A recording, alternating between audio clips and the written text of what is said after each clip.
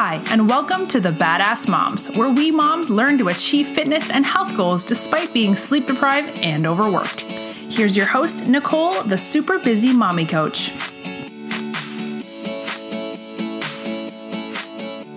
Hello, and welcome to Badass Moms, brought to you by the Holistic Therapies Directory. I'm Nicole Cruz, super busy mommy coach. This is part 2 of a 2-part series on how to eat for your body.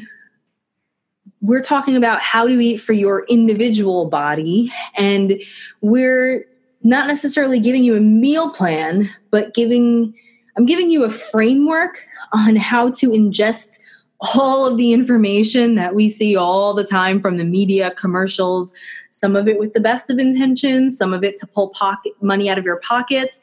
But this is a framework on how to ingest that information so that you don't fall for scams and you can figure out the best way of eating for your body, even as new research and new information comes out. In the last episode, we spoke about the number 1 priority, which is to eat the right amounts of healthy foods. We talked about that there are no shortcuts, as in just because you eat at certain times, it doesn't mean that you will be able to magically eat as much as you want and lose weight. Not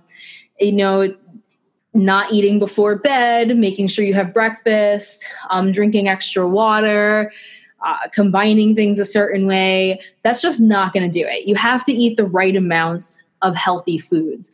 And it's only in very specific circumstances that you can eat more and lose weight.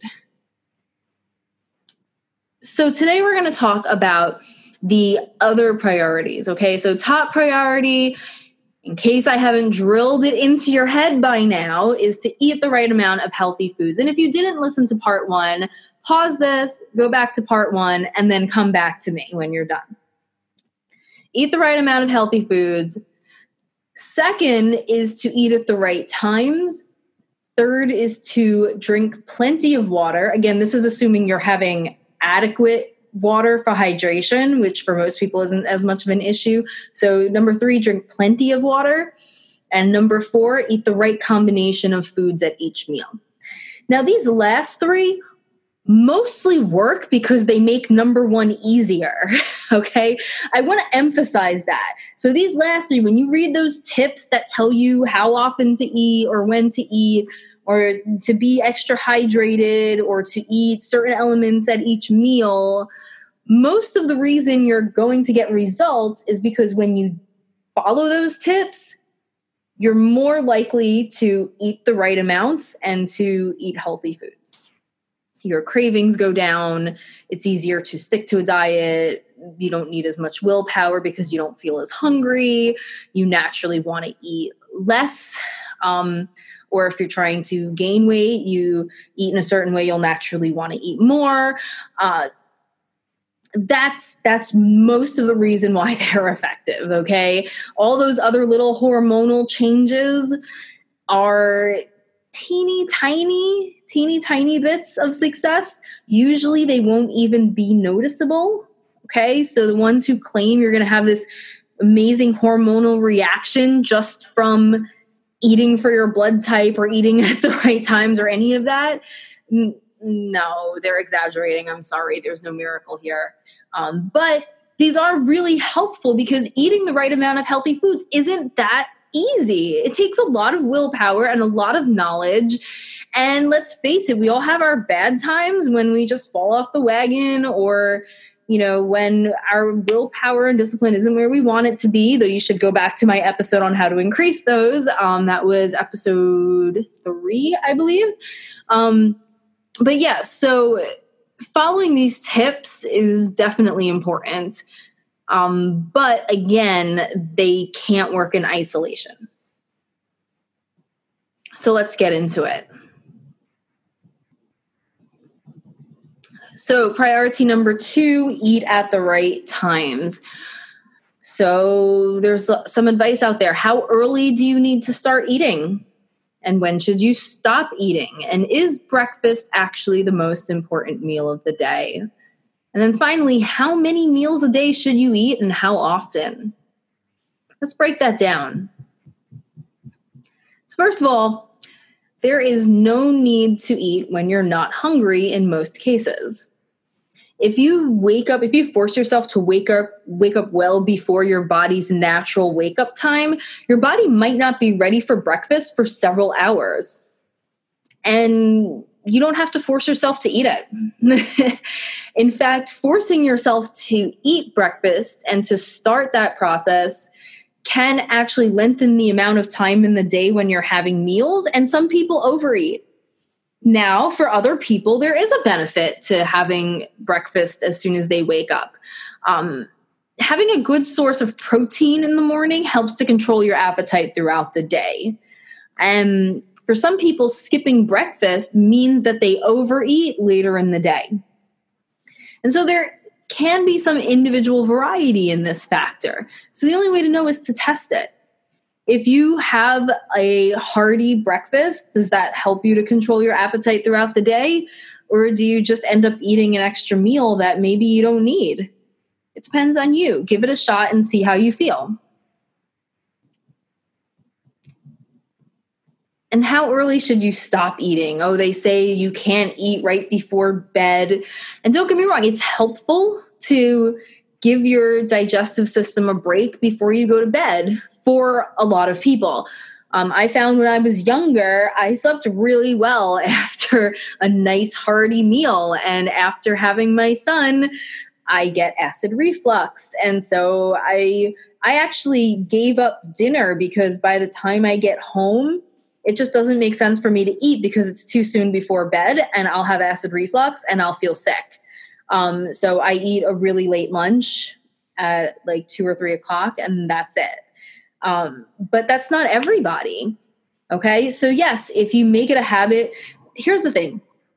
In the evenings, people, they've had a long day at work and the evening is kind of, for a lot of people, when they get their me time, they get to relax, they get to watch some TV, and a lot of mindless nibbling happens. And so if you don't eat for several hours before bed, you cut a lot of that out because a lot of that eating isn't because of actual hunger or because your body needs the food. It's because of you want something to do or you're bored or it's a source of comfort. And so you don't really need that. So in that case, yes, not eating before bed can help you because it will help you eat the right amount of healthy foods. It can also help you to avoid reflux or an upset stomach. However, for some people, having some starch with dinner, whether it's close to bedtime or just even a few hours before bedtime, that little bit of starch helps them to sleep more soundly and to sleep longer throughout the night.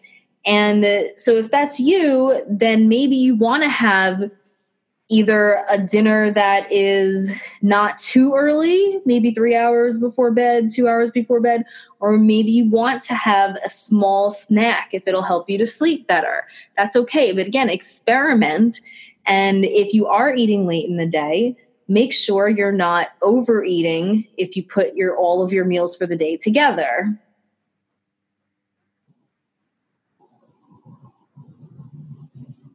Now, how many meals a day do you need to eat and how often?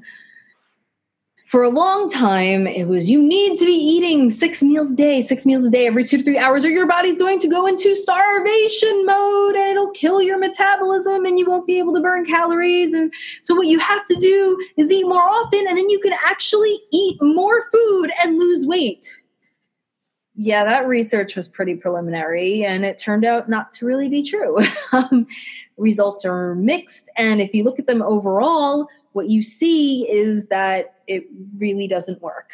There was a specific circumstance, which I went over in the last episode, where eating more frequently and more calories overall can possibly help you to lose weight. And that's really if you're doing specific types of training that tell your body to build muscle and then giving it the right nutrients in those meals so that it does that, which it burns a lot of calories while it's building muscle. And then that muscle burns more calories at rest. So yeah, there are very specific circumstances where you can eat more often and eat a little bit more. in order to lose weight, but that is not the case for the vast majority of people. So here's the thing. It depends on you. Once again, 5 to 6 mini meals a day really helps people who like grazing, right? So if you're the type who likes to nibble and you don't like to get that over full feeling, then you may feel more satisfied having small meals more often because you never have to go a very long time without food. It also gives your body a steady stream of nutrients, which can be beneficial for those who have a really fast metabolism or for anyone who's doing those workouts that put you in an anabolic state. I know when I'm doing workouts of a certain intensity, I naturally want to eat a little bit more and eat more often. And I won't gain weight from that because I know that it matches the training I'm doing and it fits. And so you may see that with yourself. It's also really great for blood sugar regulation. So if you're at risk for diabetes or you have diabetes, it may help to eat smaller, more frequent meals, making sure you have those meals have the right foods in them so that you're not releasing too much glucose into your bloodstream at any one time. However, some people, if they're eating smaller, more frequent meals, with those smaller meals, they just never actually feel satisfied. They never get that, slightly full, satisfied feeling where they're told to stop, where their brain says to stop eating. And so they end up accidentally overeating or they end up feeling constantly hungry or deprived. And in that case, this is not the way of eating for you. So then there was this whole crazy 6 meals a day. And then, surprise, surprise, it was followed by a trend of intermittent fasting because it was like, oh my God, guess what? If you give your digestive system a break and you don't eat constantly, there are some benefits to that. So then everyone was like, we have to not eat for long periods of time. I mean, come on, people. It's common sense and balance. But hey, it's good to know the benefits of both. So personally, I'm a big fan of intermittent fasting. And again, this is for me, my body. I might recommend something different for you who's listening. But intermittent fasting means leaving large gaps between meals, and there are different variations of it. So the one I do is, like 8 hours on, 16 hours off. So I have, about 3 meals, 2 to 3 meals in a 6 to 8 hour window in the day. And then the rest of the day, I only have, herbal teas or water. Another way of doing intermittent fasting is to actually fast for a day, to eat one day and then the next day either have a very tiny amount of calories or to fast completely a couple days a week. So there are many ways to do it, but the basic idea behind it is to give yourself longer periods of time when you're not digesting food. And there are a lot of benefits to this.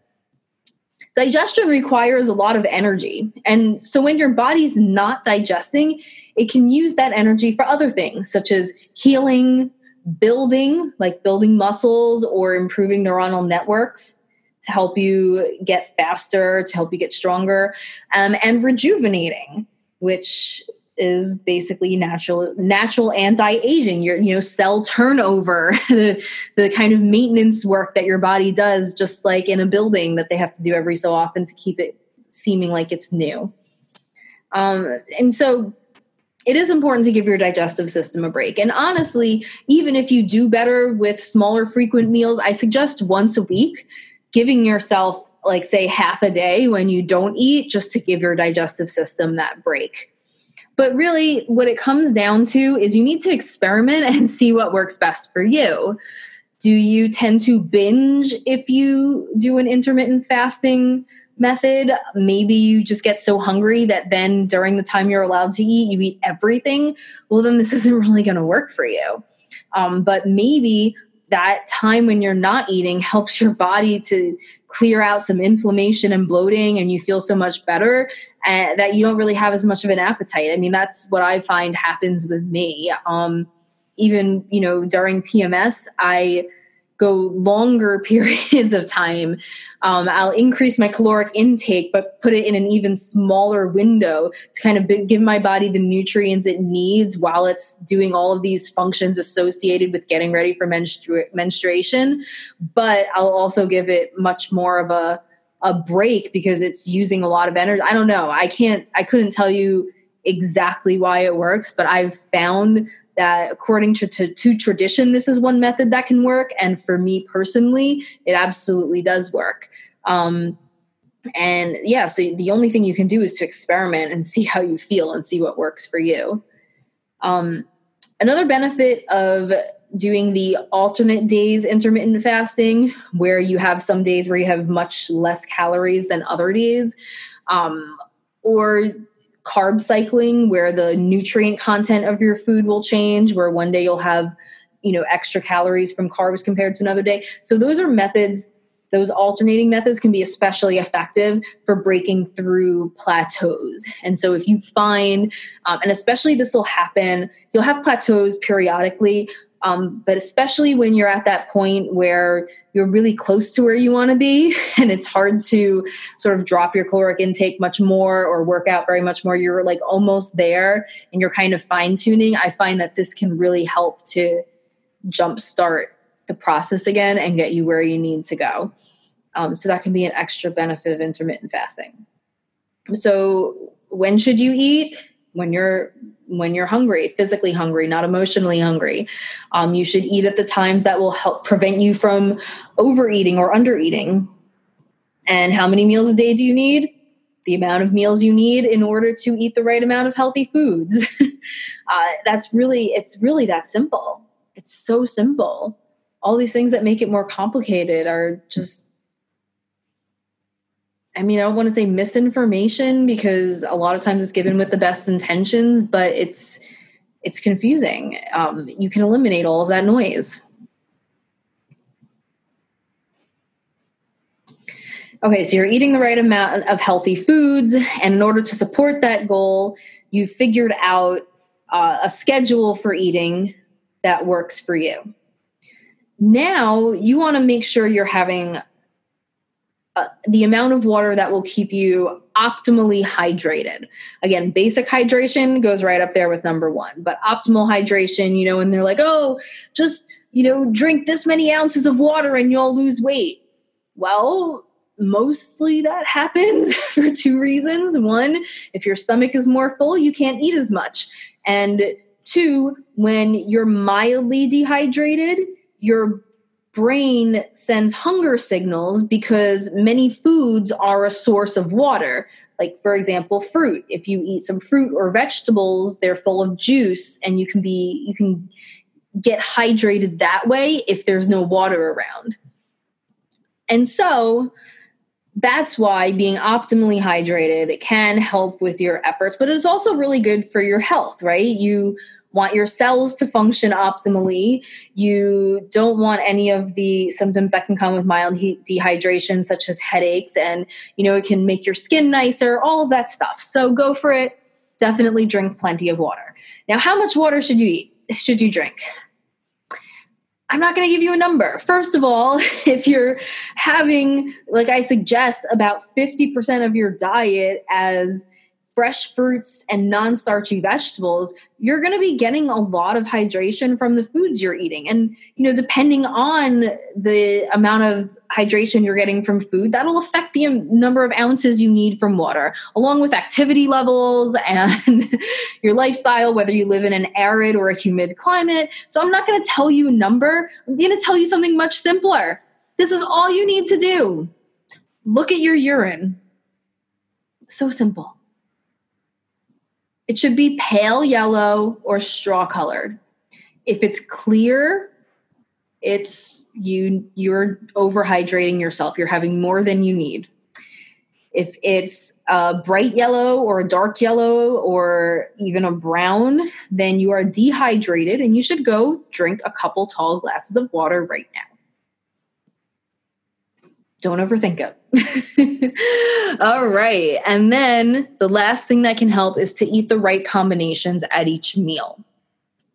So again, I I don't want you, if you've already, let's say, gone to a social event, had a bunch of meats and a whole bunch of, starchy, mashed potatoes and hearty foods. I don't want you to think that, oh, well, now I'm going home for dinner and I have to make sure I have my source of protein. And it's no. Look at your entire day as a whole. But when everything goes well, it's best if you can split up what you're eating to have the right combinations at each meal. It can help you to feel more satisfied, and it can help to release nutrients into your bloodstream when they're needed. You don't even have to stress that too much, by the way. Like your body, even if you're not constantly eating glucose, it'll form glucose from fat or it'll form glucose from proteins that are in your blood. Like your body can manage. That's why this really isn't that important, but it's still helpful. Okay. So this is something that you do when you already have everything else right. Protein and fat increase satiety, and that's helpful because if you feel satisfied, you don't want to eat too much. And again, there are some people trying to gain weight, but most people in Western society have the opposite problem, and they're trying not to gain weight or to lose weight. So having that protein and fat at each meal can help you, whereas if you have something that is starchy or sugary, you can end up with a sugar crash that makes you want to overeat, okay? So when you sit down to have a meal or a snack, having a source of protein and fat, doesn't have to be an animal source of protein. There are plant sources of protein too. Be mindful of whether those plant sources have a lot of fat or starches because you're going to use them differently. But that's a whole other topic, right? Like a nut, it's not the same as getting protein from lean chicken, is not the same as getting protein from a bean. But anyway, protein and fat at your meals, having a good, easy to digest form of protein with breakfast. Again, whether that breakfast is as soon as you wake up or a few hours later, doesn't matter. Have a good source of protein. I love to have eggs or egg whites with breakfast every single day. And I actually have that first and then have the rest of my breakfast a little bit after that. And that I find is really helpful for me. You don't necessarily have to do that and it won't necessarily work for you, but some sort of protein in the morning. Also, protein, fiber, and fat slow the absorption of carbs and helps to make sure you're not having too much glucose released into your bloodstream at the same time. So basically, it helps to stabilize your blood sugar levels throughout the day and to keep your energy consistent so you don't have crashes. This is helpful for having good energy throughout the day. It's helpful for not overeating due to a sugar crash, and it's also helpful for anybody who's at risk for diabetes or who's pre-diabetic or has diabetes. Another thing to consider is making sure you're getting all of the essential amino acids throughout the day, and making sure if a nutrient deficiency is an issue for you, that you are having those nutrients in combinations with what is needed to absorb them. So with the essential proteins, you don't have to have them at every single meal, but throughout the day, you'd want to make sure, if you're having a mostly vegetarian diet, that you are having a combination of whole grains and legumes, nuts, seeds, a bunch of sources of protein that give you different amino acids. Having them together can be helpful, but you don't necessarily have to.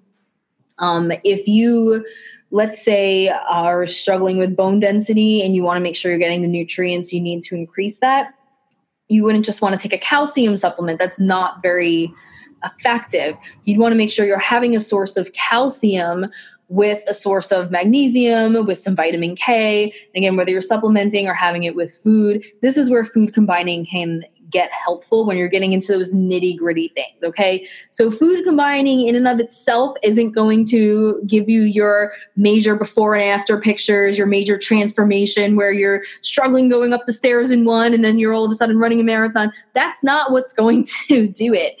But it's really helpful for fine tuning when you're almost there, when you see the little problems that you're still having after you've done everything else right. This is where you can push it over the edge for your body without having to dip into artificial means of helping yourself. So let's review. This is part 2 of how to eat for your individual body. In part 1, we went really deep into your top priority, which is to eat the right amounts of healthy food. Now, there are some other priorities that can help you to support that top priority and also provide some additional benefits. Eating at the right times can be very helpful, and it depends on you. You should eat at the times that help you to eat the right amount of healthy foods.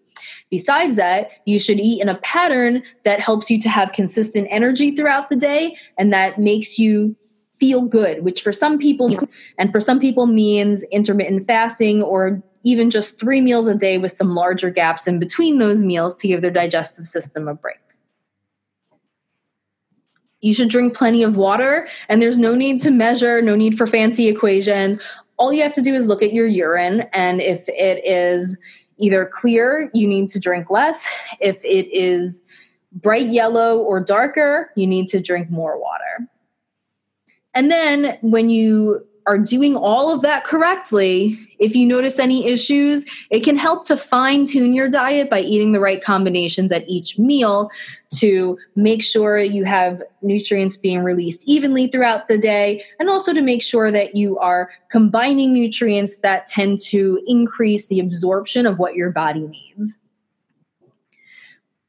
If you keep that framework in your mind, you will avoid trying things that don't work or putting all your energy into techniques that only get a small amount of results while accidentally ignoring the factors that are going to give you the bulk of your results.